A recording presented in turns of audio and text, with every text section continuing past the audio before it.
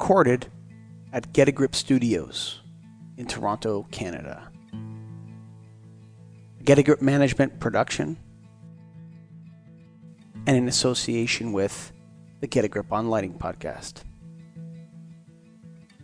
Presented by the National Association of Innovative Lighting Distributors, the National Lighting Bureau, the Illuminating Engineering Society, and of course, the International Dark Sky Association. This is Starving for Darkness.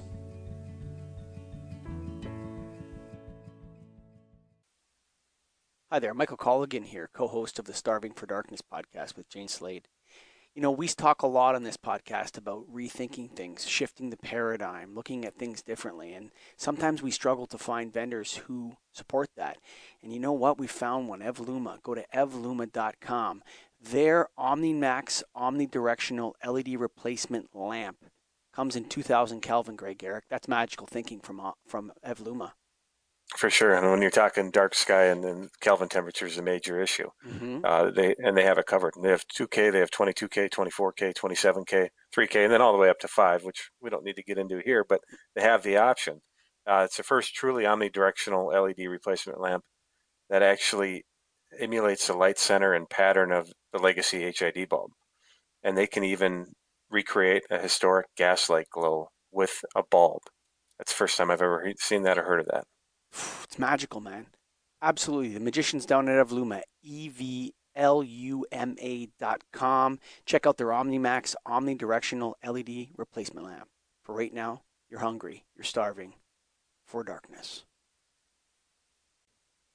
Hello, listeners. Welcome to another episode of Starving for Darkness. I'm here with my co-host, Michael Colligan, and I'm Jane Slade, and we are so pleased to have Dr. Alejandro Sanchez here today to talk about light pollution from the point of view of an astrophysicist. Now, Alejandro, I'm just going to recap your very, very long resume here, which is that you've been involved in light pollution since the 1990s. So you've had a really big head start, and you've contributed to over 100 articles and contributions to conferences, many related to light pollution. You're also the leader of Cities at Night, and I want to unpack that later on in the podcast. And you have your PhD in astrophysics, and I'm just so excited to dig in today. So what I want to ask you is we start every podcast with the same question to our guest, which is please tell us about a dark sky experience that you had, does not have to be professional, that really moved you personally, that made you feel like there was something more profound than what we do every day here on Earth. So please share that experience with us. Well, for me, probably the most profound experience that I had in the night was when I was in Easter Island, in one of the beach, in the only beach of Easter Island in the north. I don't remember the name now, and we were taking some pictures with because we went there to see the total eclipse. So we went to see things during the day. But actually, one of the most impressive things was see the darkness, to be in one of the most remote places on Earth, and see what is the true nature, not in an observatory, because in the observatory is a bit, you are in a mountain, it's a special environment. It's not how a city would look like. No, and 500 years ago, no, but Easter Island is at the sea level. It's true that it's in the south. It's more to the south than where I live, so the Milky Way is higher. But the darkness, no, to see the horizon dark, no, yeah, that is something that for us is very strange, no, because we are also always used to see these domes of light on the horizon, no. And here was the opposite. Now was the horizon was very, very dark because the atmosphere was absorbing even the light of the stars. No, so was a really, really profound and spiritual feeling. Also, I was in a very, very special place now with the Moais next to us and that. But it's a place that I also stopped to enjoy for a few moments. I'm also astrophotographer, and I don't do that very often. I really like to take pictures of everything, take pictures of the solar eclipse. But this was so unique for me, no, a unique experience that I really stopped taking pictures for some minutes. Wow, it stopped you from taking photos, and I know that's a big part of your work. So, I read it that you started in the 1990s, but how did you start your work in light pollution?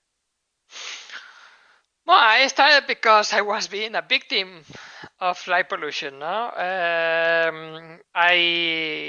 in the place that I was living, I was just sleeping at night. Normally, I didn't have any street light shining directly into my window.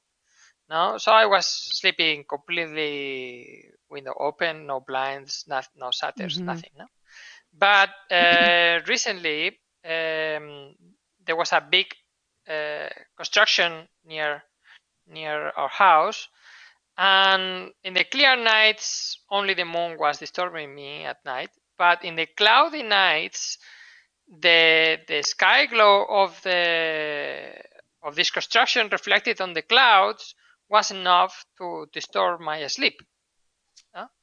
And I was already an amateur, a passionate astronomer since I was 6 years old. No, but I didn't thought on the light pollution. No, but when this thing was disturbing my sleep, because I was also an amateur astronomer, I heard about the light pollution topic, and I started to dig more and more on that. And Spain, as we have the observatories of the Canary Islands, was a hot topic at the time, no, in the mid-90s. I see. I also live near Madrid.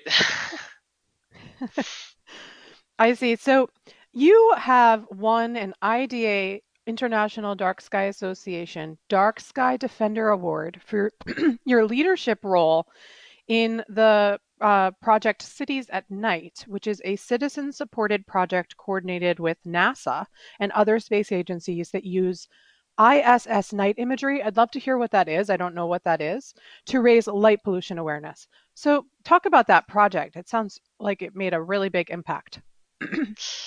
Yeah, man, we are trying very hard to make the largest impact on this field. Currently, the astronauts that are in the International Space Station take pictures. Yeah, they are not truly for fun, right? But as the astronauts can choose themselves to do some outreach projects or educational projects, is the most fun of their work. No, and many of the pictures that they take from the station are at night. And actually, those are the scientifically more interesting ones, because if we compare the images taken by the astronauts from the Earth at night with the best satellite available currently publicly, some spy satellites, the militaries and some private companies have something better, no? But public data, the best satellite that we have 750 meters per pixel, and the ISS pictures, the pictures taken by the human astronauts, have 5 meters per pixel. So we are talking about 150 times better. So it's, and the problem that we had is that those pictures were in the NASA archive, just doing nothing. No research was done whatsoever with them, mainly because we're quite difficult to find in the NASA archive. No?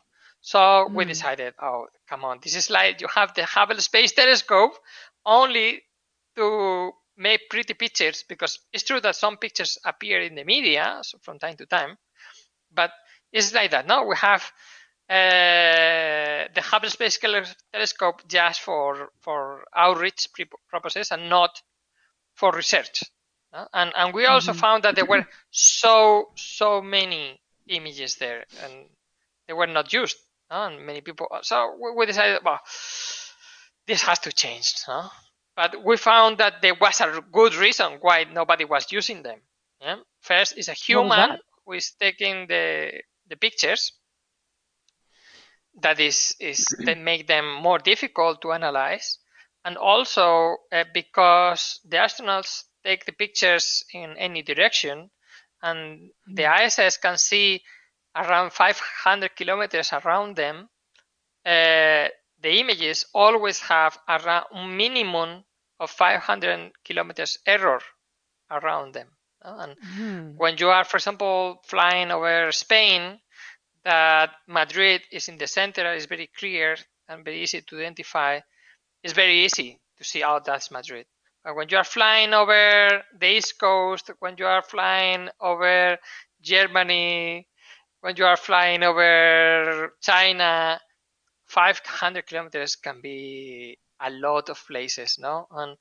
But we thought, well, there's people in those locations, no? Maybe they will be able to identify their own city. And so what we did was we established 3 parts of the project. One that was just tag the images, just say, oh, this is a picture of a city, because the astronauts also take pictures of other things, like comets, the skyscape, auroras. So just to know what is in the picture, is a city or is aurora or is another astronaut. That was the first part, and in only 1 month, when NASA made a press release about our project, we tagged all the archive in 1 month. Wow. Because the period in the media was crazy, no? Also, the task was relatively easy, and we only wanted to tag the mid and high resolution images, because the low resolution images there's everything in there. No, there's the sky, there's the earth. We're more complicated, no? But for the mid resolution and high resolution, we did it in 1 month. Then, okay, once you know there is a city in the picture, you want to know which city it is. That was more complicated, and we didn't have much funds. We did all this at the beginning with 0 budget, and we managed to get 3,000 images with a location. And then it's great to know what is in the picture, but you want to have a map. You want to know, oh, this is this building. You want to know what is this small town in the picture, not just the big picture, the big city in the picture, no? And to do that, you need to create a map. You have to convert the picture into a map, and we managed to do that with a round of 700 images, and that was like the first big round, and was a great success for us. Later on, we had not had such a big impact, because NASA don't release a press release about your project every day. But we have been keep working on this, and now we are running another program with the same goals.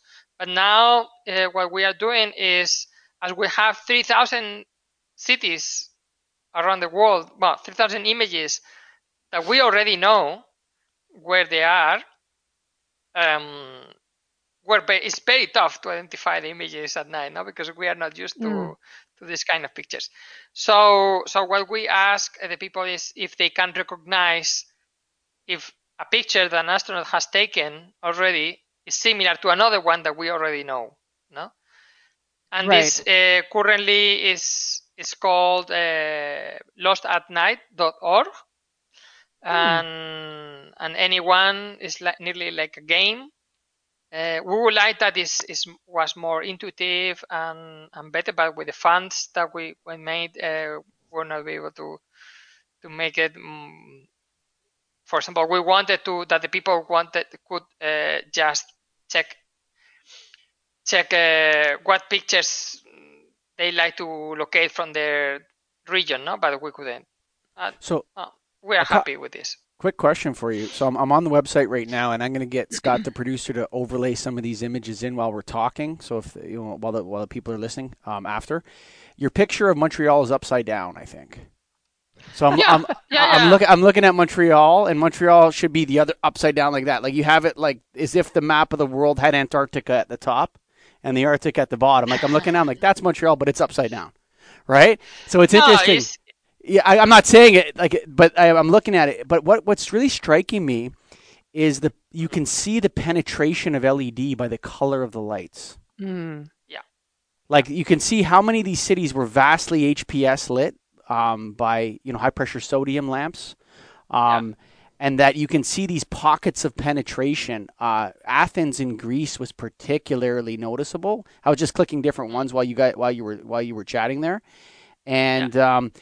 What's the difference? Do you know Dr. Chris Kaiba? Do you know Dr. Chris Kaiba? Yeah, it's quite a good friend of mine. Yeah. Okay, yeah. So he told me that the satellites can't see the Kelvin temperature above a certain Kelvin temperature. It won't register the lights in the pictures. But obviously these astronaut pictures are having no trouble with the Kelvin temperature at all. Yeah, exactly.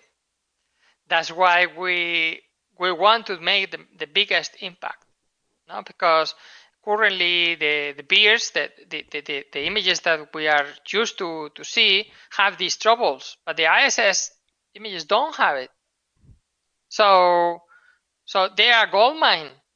We already have the solution for this, yeah. And for example, I'm happy to say that yesterday we published a paper about how the city of Madrid has changed by putting LEDs, but not only putting LEDs, also by dimming, by reducing the power of sodium lamps, because Madrid was the brightest capital on Europe 5 years ago, and in 1 year that was fixed, and they reduced the whole city to 50%.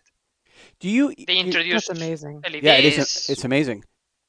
Quick question for you before in terms of all this, when you guys are photographing these cities, have you photographed like Tucson or Flagstaff, or do you have a picture of what a dark sky city looks like? Have you identified Flagstaff or I always forget the name of the Mont in Quebec. There's a city in Quebec as well. Sherbrooke. No, it's a Mont. I can't remember. Megantic. Yeah, that's it. Megantic. Yes, Mont Megantic. Yeah. Like, do you have any photographs of what a dark sky city would look like from? Because what's interesting is that whenever you want to accomplish a goal, you want to lose weight, you want to save money, whatever you want to do, you have to monitor first.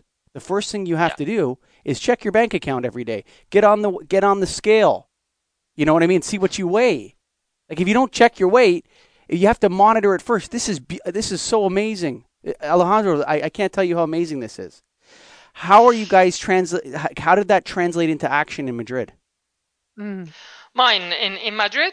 This took 15 years since when I was not a researcher yet. I was a student and an activist, and the senior activists were telling to the town hall, actually you have too much power in your street lights, no? And you are spreading all your light into the people windows. Just focus it on the ground, and you will be saving so much money, no? And in Madrid, we also at the beginning they were not believing us. Yeah? They were just not believing that was true, no? Because it's very difficult to compare your city, get a plane and go to another place. Yeah, you can take your luxometer and take measurements, but always are going to be local. No, it's going to be local measurements. It's very difficult to get an overview of whole city. Yeah? But with these pictures, you can do it. And for example, if you take, that's why trip is such a good friend of mine, because I was traveling from the brightest capital in Europe to the dimmest capital of Europe, no, that is Berlin. And we saw how Berlin was 3 times dimmer than Madrid. Yeah? And London, Paris, and many other capitals of Europe were way dimmer than Madrid, no? And Madrid is not as expensive, as rich as Germany, no? Okay, Madrid, let me ask you something. I don't know if you know the answer to this question. Is Madrid statistically a safer city than, say, Berlin? They are both nearly the same. They are nearly the same. In nearly any question that you ask me, I'm going to say it's nearly the same, because they have nearly the same population. They have nearly the same crime statistics in several ways. It's true that, first of all, Madrid, as is more touristic, they have more burglary, and Berlin has a bit more other kind of crimes. But culturally, they are completely different. Completely different. No? And not in the nightlife. Nightlife in Berlin is it's crazy. Much bigger than in Madrid. The metro in Berlin is 24 hours the weekend. In Madrid, we stop at 2. We also have great nightlife in Madrid. But this shock many people, no? That because they think Germany is much more cold, less party than in Madrid now. But no, Berlin is very active city, no? And traffic accidents, for example, is in Germany they don't lit the highways that in Europe is lit in many places. For example, in Belgium, all highways, all roads are lit. In Germany, none. And the traffic accidents in Germany are quite good. I happen to have looked at the light pollution map. I've always visited light pollution info. Lightpollutionmap.info is the website I typically visit. And I happen to have looked at Belgium. It is one of the most polluted in light. It kind of ranks the northeast of it's in ranking with the northeast of the United States as well. So and that's just so surprising, Alejandro. What you're saying is that it hasn't changed the level of safety, and that's a great question, Mike, to ask, because that's really what we're after: is how can we debunk this theory that more light is safer? Well, that's the key thing.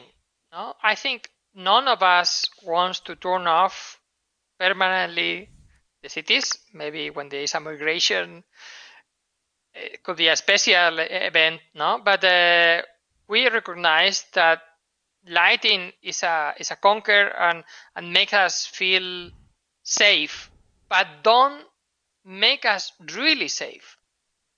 Yep. And the problem is that currently the research is showing that many times.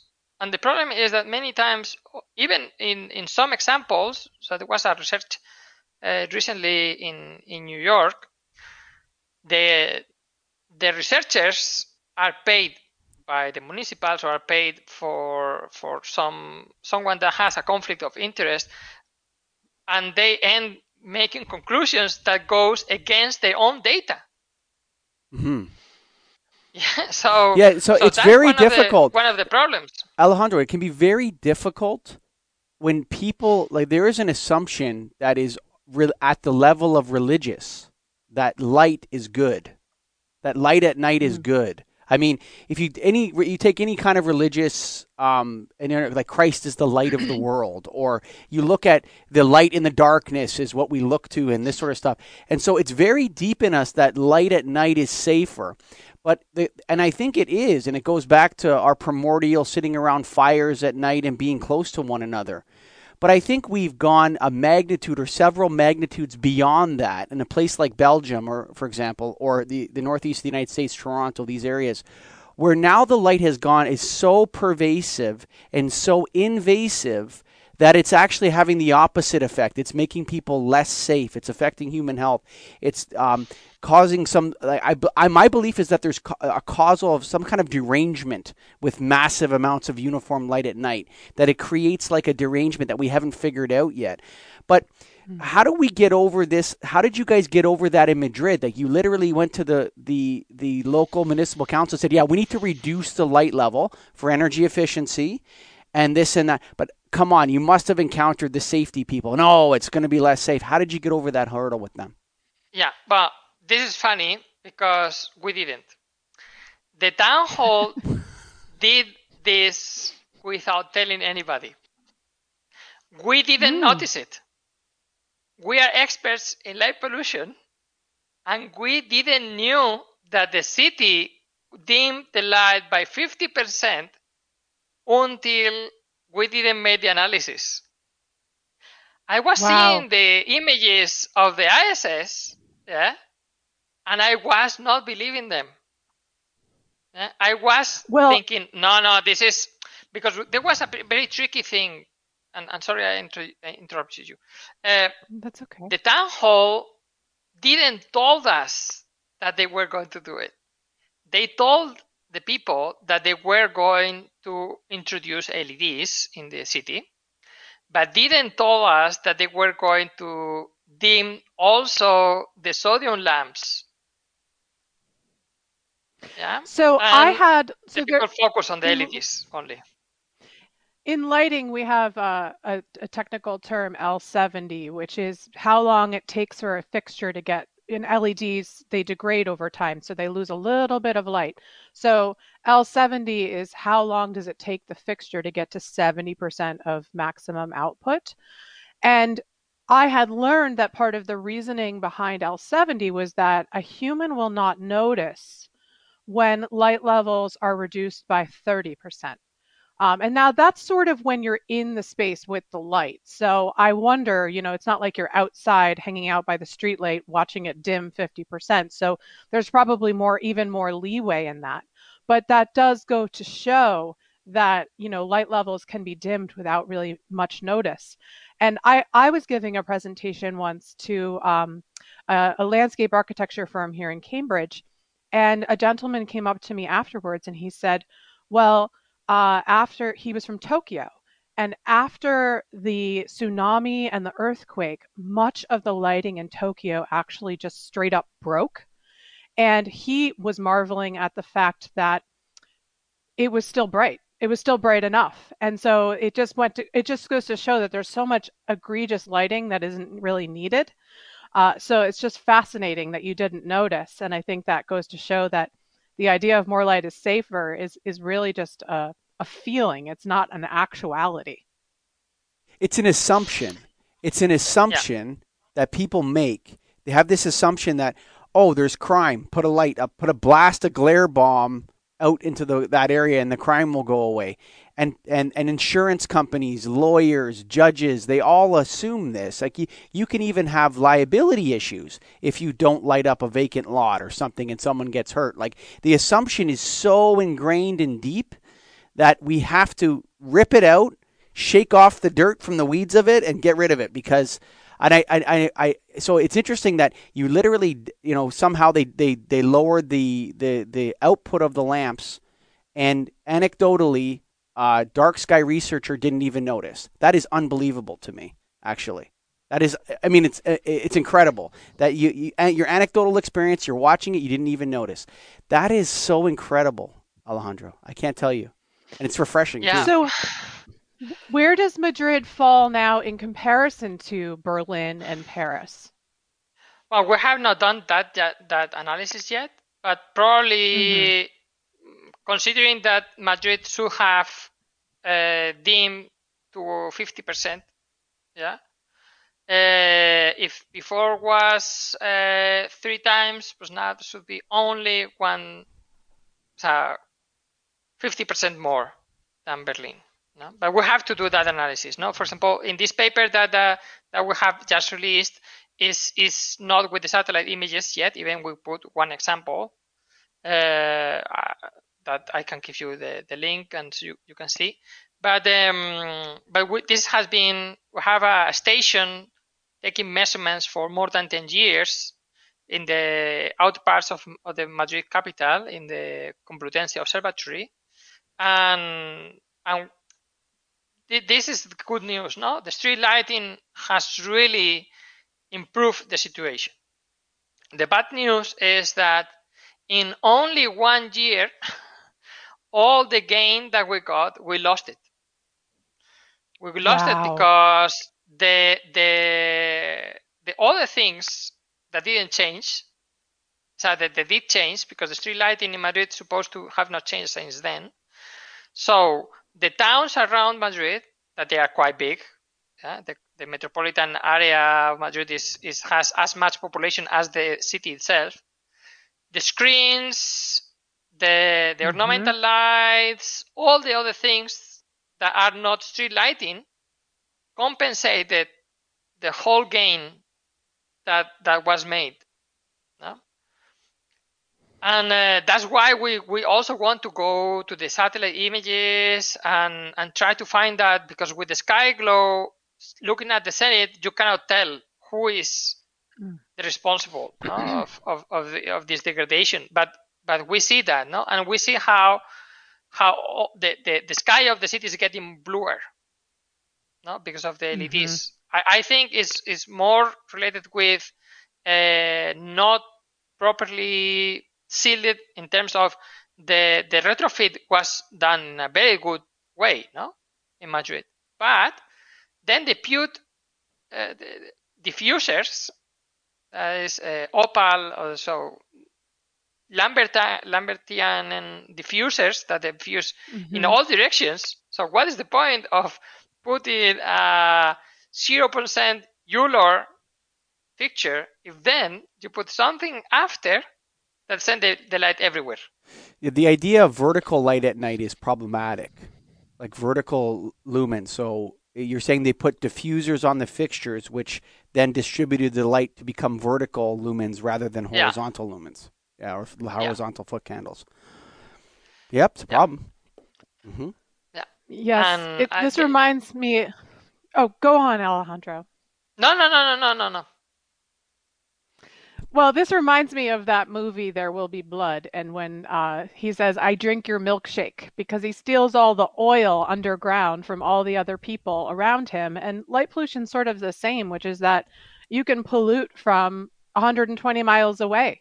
And so it doesn't really matter the benefits of street lighting being dimmed by 50% in Madrid if all of the surrounding municipalities are slowly encroaching with new LED installations, which could be whether it's technically using a Lambertian diffuser or signage, which is also another problem that we really have to deal with. And Mike, I think we should have some signage people on the show and talk to them mano a mano. And the vertical, the signage is like it's I would say the only description for it, like the street lighting that has high uniformity is problematic. High brightness signs are gross. Like there's no other way to describe them. Like if you live near a big street sign for whatever and it's shining directly out, it's very offensive. The way that the light comes into the window, it's like shining a flashlight in somebody's window. And I believe, Jane, that it's also a bigger contributor to sky glow than street lighting is. The vertical, the signage and vertical, also buildings that are lit all night long, like the towers and that. These are very problematic instances. It's a tough one to. We're tackling it, and we're incrementally working towards it. But I wanted to ask you, if it's okay, Jane, if I just take a little side. Astrophysicist, okay? All right, so that's like the top level, right? You guys look down on all other scientists, right? So there's like biologists and chemistry, and then astrophysicists are up here, right? How does you talked about spirituality, that you had a spiritual experience on Easter Island, and you put your camera down, and you just couldn't, but your humanity, it was being expressed, and your relationship to the planet and to the stars and the vastness of the universe. How do you what's the right word? How do you meld those two things? How do you bring the spirituality into the cold astrophysics? Well, I heard this recently from Sasha Sagan, Okay. And I've really felt that way. No, I think many of the scientists were like Einstein. No, Einstein was saying that for him God was the universe. No, for some people that means being atheist. Yeah? Mm-hmm. Sure. I think it's wrong. No, I think if you analyze carefully, no, finding that there is mathematical laws that make that being nice to other people, like in Christianity, yeah, and is the mathematical best way of behave, no, for a society. Oh, that's fantastic. That is spiritual. That's telling you that, and for me is don't get in contradiction. No, the opposite. It gets trouble with me when we mix not so much the principles, the ethical principles that many of these religions has with the tradition. No? One thing is the tradition and the culture behind, and the arts and the regional manifestations, of this religiousness, and then another thing is the true essence behind of the ethics and the spirituality. And for me, being one with the universe is probably the best way of feeling spiritual. And me the feeling there, in that place was that feeling. And when you ask an astronaut, and they how they to look the stars in the space has to be amazing, and they tell you, well, not so much compared to be in a very true dark place. Sure. in Earth, because the atmosphere of the Earth is quite transparent. Sure. Can be darker, because and the darkest areas, first of all, when you look to the North Pole of the Milky Way, is darker in the space. But when I don't think the we're Milky Way, there is it's almost like there's lots of light in darkness. Like when you are at Easter Island, or you're in northern Canada, in Ontario or whatever, there's lots of light. It's not like there's no light. There's lots of stars. There's all manner of things that you see. But what was interesting about what you said, like what you're saying is like the golden rule: do unto others as you would have others do unto you, is mathematical equation. Actually, it's math. Is that what you're saying? Like these yes. Like that's a mathematical principle that if you treat others in a better way, that life will be good. And we have that kind of mathematics in society, and we build that type of mathematics will lead to a better place to live. So if you treat others like the way you want them to treat you, or do unto others as you would have others do unto you, is math. That's what you're saying. Yeah, but right now there's a small modification. What the game theory say is that do to the others what you want them to do. Meantime, they are not being mean to you, And if they are mean to you, don't be stupid and stop cooperating. Stop playing the game. In the moment that they stop being mean to you, don't be mean. Don't keep me being mean to them. But if all the players are obeying the mathematical rule, the mathematics of the golden rule, then you'll have exponential goodness expand in your society. It'll be exponential. The multiplications of that, if all the humans do that, and it'll just continually get better and better and better. And that's interesting that there's mathematics in human behavior. I've never heard that before. Huh. Yeah, but it's at the end is survival, If being good to other people was not actually good for yourself, the nice people will extinct. Yes. And this was in the last Carl Sagan book. He was talking about a lot of this. How could have been? How could be that being a nice person is actually good for yourself? And for me it was a finding. For me it was a really nice way of understanding how religions got this bit, Yeah, when we many times blame them for all the evil things that happen in the world, the wars and all that. The problem is that most of those things are not based on the actual. Well, not only that, Alejandro, it's not even that. It's that the history of humanity is the history of wars, plagues, famines, and disasters. That's what history is. If you study history, you're studying war, famine, disaster, plagues. That's what you're studying. That's all it is. There's not really a lot of, and here's what happened during the 100 years where there was no wars. There's not a lot of that in history. But let me throw another one at you here, which is interesting. You know Steven Pinker? You know who Steven Pinker is? No.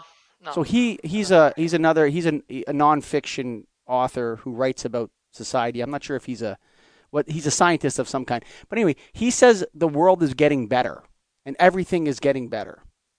And maybe he's right about that. I'm not sure. It's like maybe statistics will play that out.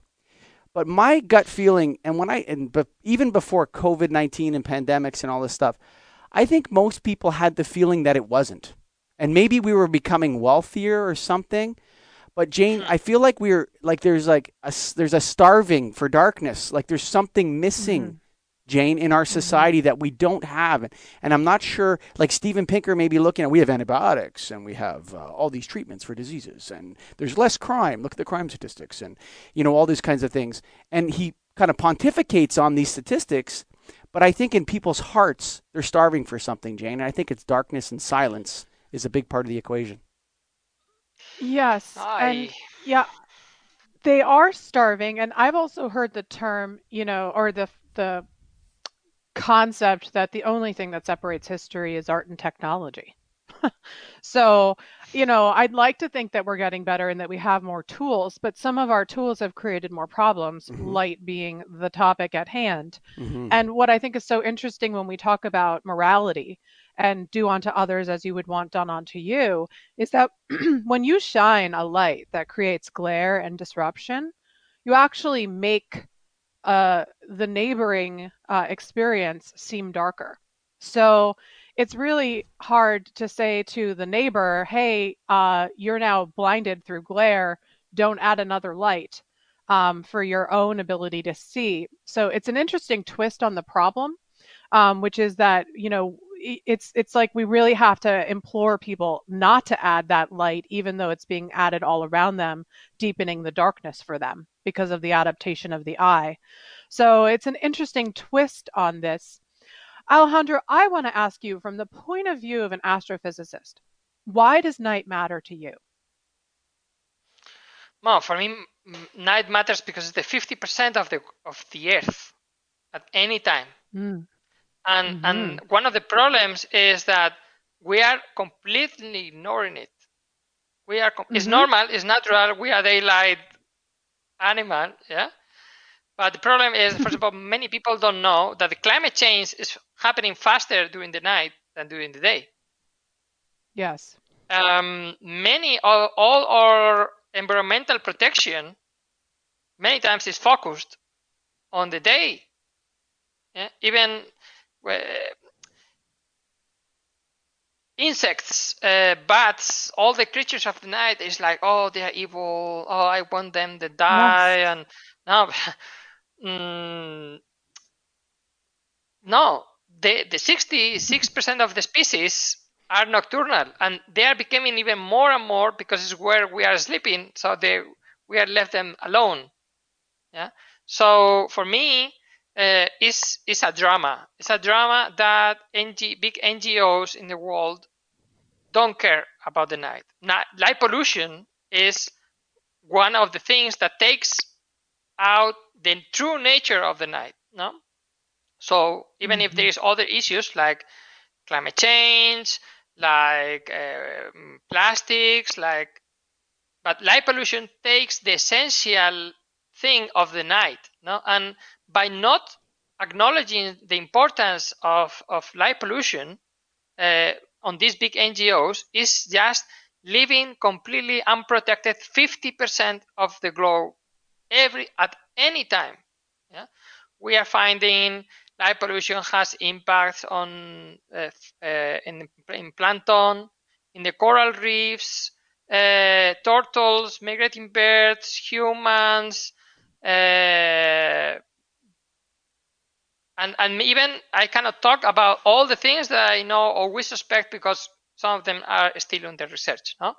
And even topics like cancer, that is still in a big discussion, and we're still working on seeing if this theory is actually true, no? That the lights can produce an increase of cancer, is being done in a scientific way, and quite on a discussion. But for example, other topic like security and safety, it's very sad to see that there is nearly no good quality research about that.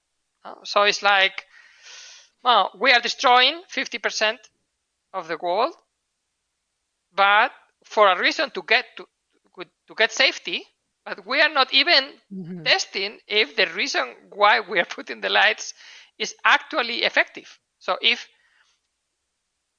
these lights were really doing what we claim that they do, I would be the first one that I would want to have an amount of light, but only the needed. The problem is that right now we don't know, and the most worrying thing for me is that looks like we don't care, because we are not putting investments on making scientific research on that topic. And I think that's a very irrational movement, and that's my feeling, And the other thing is the inspirational part, If you heard about many of the scientists on the world and the artists, the night has been the inspiration for becoming scientists. For example, in Spain, here we have Ramon y Cajal, that was who discovered the neurons, and he didn't become biologist because he loved plants, or he became a biologist because he started loving science because of astronomy. He saw the 1860 total eclipse in his town, and he got fascinated about science, and then he became a biologist. And this happened to so many people. So the sky is such inspirational thing. My daughter, 3-year-old, she thinks that the moon is her friend. And that science, it was 1 year and a half, science it can talk. I think the moon is my friend too. Yeah, tell her we share it. We have a friend in common. Yeah. I think the way that you conceptualize night, Alejandro, is fantastically amazing, which is that, a lot of times when we talk about light pollution, we talk about the space, but you really break it down in terms of time. And the fact that we are changing this perennial factor 50% of the time, it's a staggering change in how we are really living on this planet. And Mike and I talk so much about the inspirational quality, and I think that's a particular aspect of fascination here on this show, because that can't really be measured. But I think that the impact is very, very large. So it's just, and there you are. You bring it back to your daughter, who is there connecting with these celestial bodies, this moon that stirs the pot for us every single day on the planet. So I think that's a beautiful way to conceptualize it, and it's wonderful to hear from a scientist as well, the dovetailing of Amen. science and inspiration, and that experience. So I want to dig into some of your other work, which is you talk about the impacts of color and light pollution. Can you talk a little bit about that? Yeah, well, color is a topic that, because we didn't have the right tools, was ignored for a long time in light pollution research. Not only from astrophysics, also in biology and many other places, And the thing is that even when the people see the black marble, they see a fake picture. because the NASA people tune it to a bit yellowish to resemble the average color of the streetlights in the world, but the true image is black and white. No, so because the blue light is such a trouble, they diffuse much more light, much more in the atmosphere, produce more glare, is much more gross. No. So you're saying the blue light travels more throughout the atmosphere than other colors and wavelengths of light. That's no, it's more diffused, so it needs travel less. So if we wanted to eliminate these domes very far away, the best that we could do is turn to blue lights. Yeah. The problem is that we're going to completely destroy all the nature around it. Sure. Yeah. But from far, it's going to be seen less because the blue light is absorbed and diffused more efficiently by the atmosphere. No. So we have to, when we think in reducing light pollution, we have to stop thinking in a 2D dimension. We have to think in 3D dimension, in 3D. No, we have to think also in the color space. I have to reduce light pollution in blue, in green, and in red. Yes, the red light in general has less impact, in nature than the blue light or the green light. No, that's why we are focusing right now primarily on the blue light, because the LEDs, until now, all the technology shifts that we had from mercury lamps to fluorescent to sodium lamps were reducing the amount of blue light. And even I have documents from the municipality of Madrid acknowledging this, acknowledging bluer light is more pollutant. But with the switch to the early stage LEDs, we went to the completely opposite. And at the beginning, we had even some malicious manufacturers, mainly buying very cheap LEDs from China, that they were saying that, there was some kind of magical way as we will see more luminance because of the blue light and this. Probably you remember this melanopic. Photopic and scotopic? Is it photopic the scotopic lighting, no? The scotopic lighting, yes. Sorry, but the scotopic lighting is only works below 0.5 lux. So if you have a scotopic lighting, I would be very happy. But because that means that your light levels are under 0.5 lux. Yeah? And in Spain, that don't exist. Yeah, I don't know sure. in the US, but in Spain that don't exist. No? So they were tricking. They were doing something nasty. No. Right now, the good thing is that for nature, we have the ideal lighting now. Now we have PC amber. We have ultra warm light, 2200 Kelvin.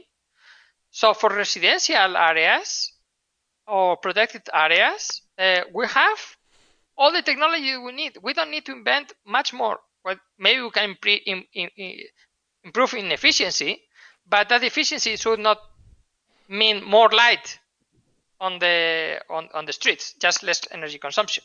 Yeah? And the LEDs has become also all colors. So if for a specific use you really need 3000 Kelvin or 4000 Kelvin for a sport field, we have it. So now we have and it's high CRI. There's no issue with CRI. So the old problem was that with fluorescent or sodium, if you had 2200 Kelvin in low pressure sodium or 2700 Kelvin in high pressure sodium or 3000 K warm white or whatever, you had to accept a very low color rendering index. The color rendering index came with high Kelvin temperature. Now that's not the truth. You can have very high TM30 or whatever they call it at the IS, TM20 or TM30, and you can have very high color rendering at low Kelvin temperatures.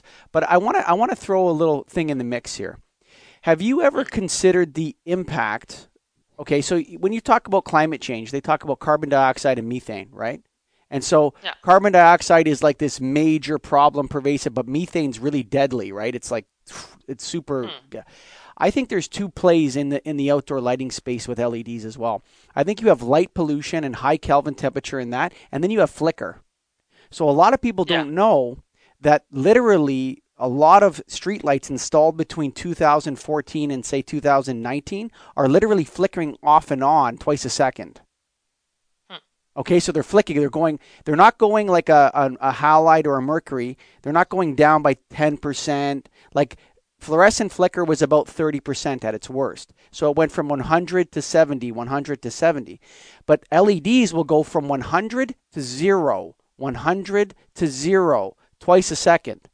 So a lot of people don't realize if you take your phone and put it on slow-mo and point it at your streetlights, you're probably going to see that they're actually flashing at you twice a second.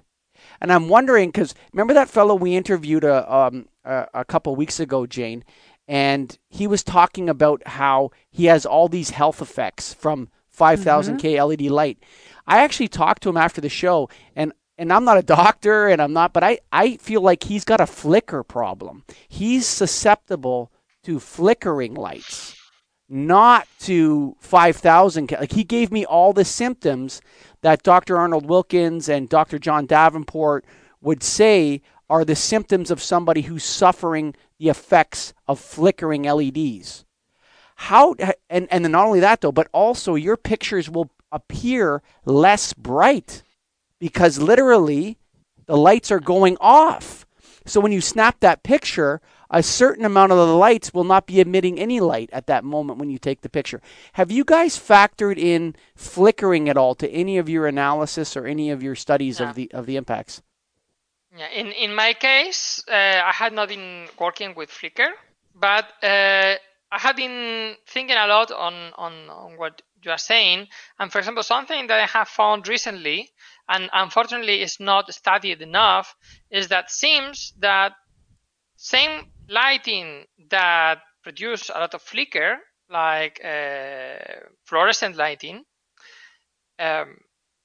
also produce some UV. Yeah, and we used to think that humans we were not sensitive at all to UV, but seems that that's not true.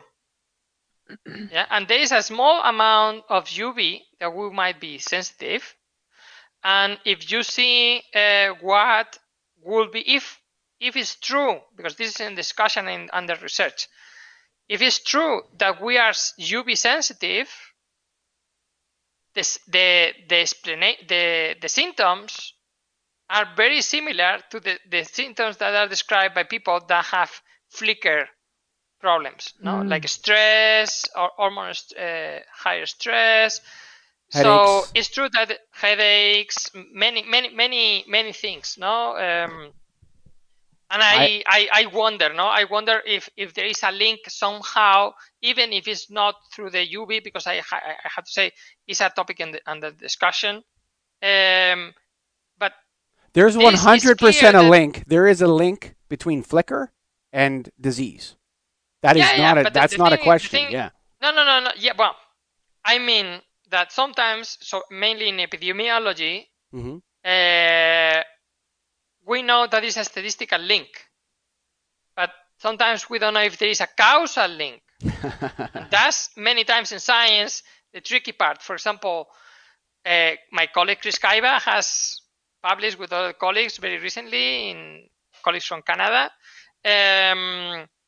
that indeed the air pollution is very, very well correlated with light pollution.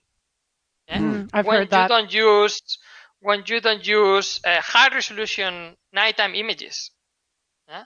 So that's one of the reasons, for example, why we want to work so much on the ISS images, because then is when we can disentangle the potential links, the potential things that might confuse these epidemiological studies about lighting with air pollution, no? So yeah, but they are not the same. So and we don't know.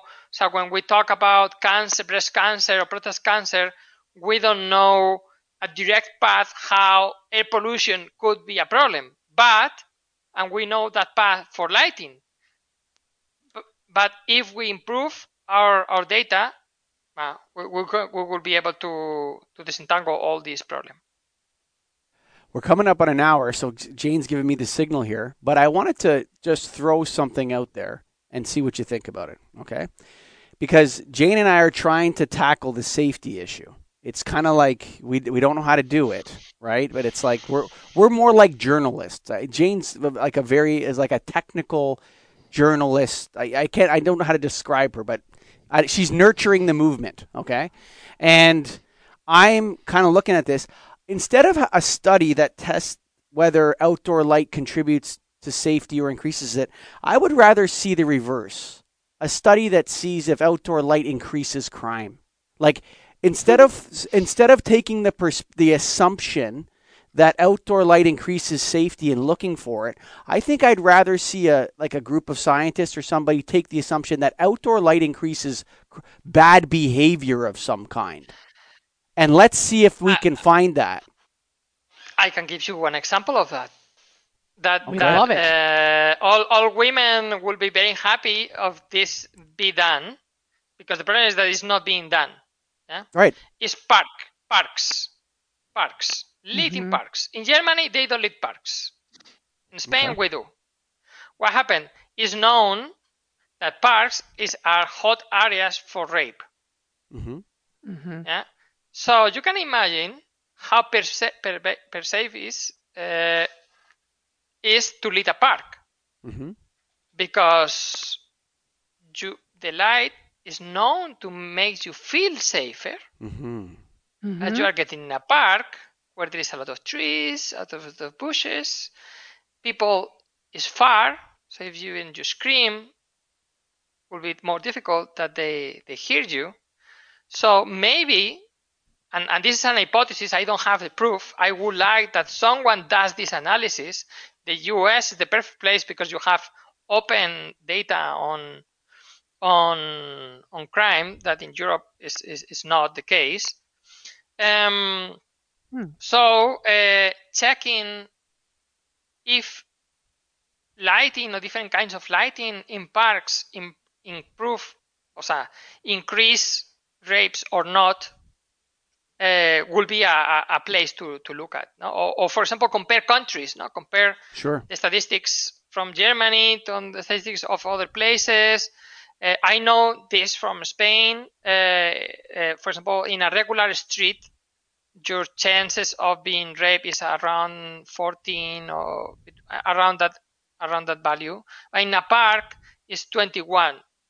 Yeah, and you can imagine there is much more people in the streets than in the parks. So the true risk is much higher in the parks. But the problem is that this data is just, in Spain, for example, just given like that. There's no analysis. So the interesting part of that would be that to change the assumption. So you start off with the assumption, the hypothesis our hypothesis is that high Kelvin temperature, uniform lighting in these kinds of spaces will cause an increase in violent incidents. And then go see what you can find. Instead of saying our hypothesis is that more light equals safety. And so that's you have to start with the right hypothesis and then let it be proven or disproven, right? That would be, I'm not a scientist. I sell light bulbs every day, but that would be my assumption of how you'd go about looking for it. But I don't think it's ever happened. I don't think, Jane, I've never seen a study or anything that says what we did was look to see if artificial light at night caused an increase in violence. Never been done. I would say that's never been studied.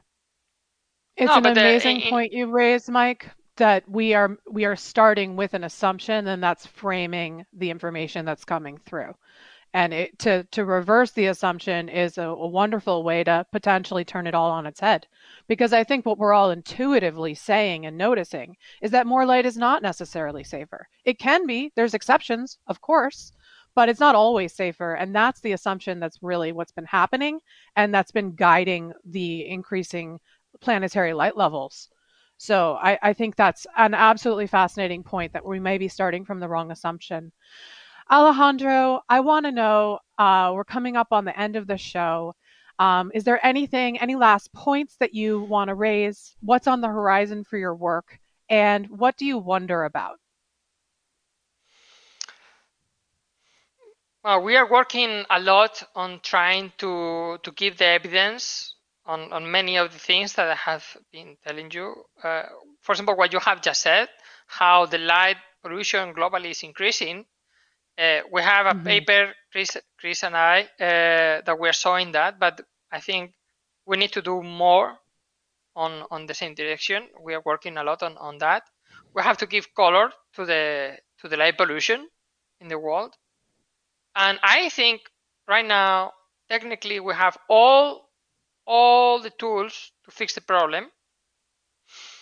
We don't have yet the political and citizens push to make it happen. Yeah. And many times it's very frustrating for us. It's easier to convince the government than our colleagues in the environmental area. No? So for me, that's one of my goals, is that the same as plastics were ignored for so long, and now there is a big hype about them. Light pollution is now the moment. Now I have the technology to fix it. Yeah? Yeah, for sure. It's a solvable problem. It's a solvable problem. So I think the problem is going to be solved. The question is, we're going to solve this problem in 5 years or in 30? Yeah. I'm saying, on my estimate, Jane and I are working hard on this. I'm saying 10 years. I think we can tackle the OECD, say, our rich the Western nations, or however you want to frame that. I think we can tackle, because they're the problem. It's not Africa that's the problem, right? It's like the Western world, some big cities in South America, China, Japan. Like, there's a certain amount of countries that are we could tackle that in 10 years for sure. And everybody in lighting is going to make a killing. That's the best part. I'm trying to tell people. Like, this is a lighting boom. This is a lighting boom, or a darkness boom. But yes, Jane's calling it off. So go ahead, Jane. Well, I want to keep this to an hour for our listeners, and we could talk to you all day. So let's have you back on, Alejandro. For sure. And thank you so much to our listeners for making it through. Thank you to Alejandro. You raised some fascinating points in this discussion. I think really helped push the thought forward.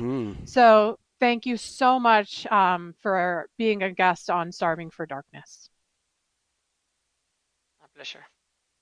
One more note before you go, folks, and that is to tell you a little bit about the magicians, the magical people down at Evluma who've created the OmniMax LED replacement lamp, Greg Eric. That's EVLUMA.com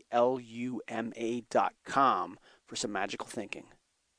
So they have different wattage options with different socket, medium, mogul base, and the Kelvin temperatures we talked about at the beginning, 2K up to 5K. But we don't need to go past 27K, Greg Eric. We don't need to, and you don't have to with this. Because you want to match that magical gaslight look. Bring some beauty back. Come on, folks. Check that out. Sell them out. Go to evluma.com right now and sell them out on that beautiful OmniMax omnidirectional LED replacement lamp. Tell me a little bit about that photocell backup thing that's on that bulb as well, Greg Eric. Yeah, so it's got their photo control failsafe. So what it does is, over time, it learns how the photocell and the fixture worked. Actually, it's built into the OmniMax bulb itself. And then if your photocell ever fails in the fixture, the bulb will take over and keep that photocell moving the way it was. So you don't need to replace the photocell. It's all built right into the bulb. So it's going to look like gaslight, but they're not gaslighting you. And I'm not gaslighting you when I tell you that this is magical technology. Go to EVLUMA.com. Thanks for listening.